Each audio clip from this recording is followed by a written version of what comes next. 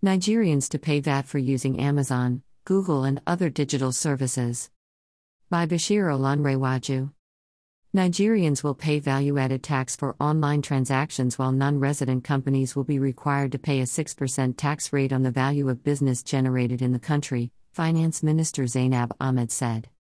International companies such as Amazon, Google, Facebook, and Alibaba are now required to register as government tax agents for the purpose as required by Section 30 of the 2021 Finance Act, Ahmed told reporters on Wednesday in Abuja.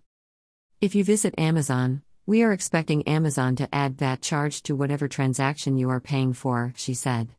So Amazon will now collect this payment and remit to FIRS, and this is in line with global best practices. We've been missing out on this stream of revenue. This tax regulation will apply to all foreign companies that provide digital services in Nigeria, whether in the form of apps, high-frequency trading, electronic data storage, or online advertising, the minister explained.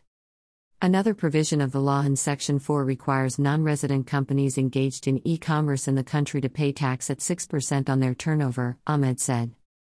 President Muhammad Buhari's government is seeking ways to expand its tax revenue in the face of dwindling revenue from crude oil, the country's main export, in the last 5 decades.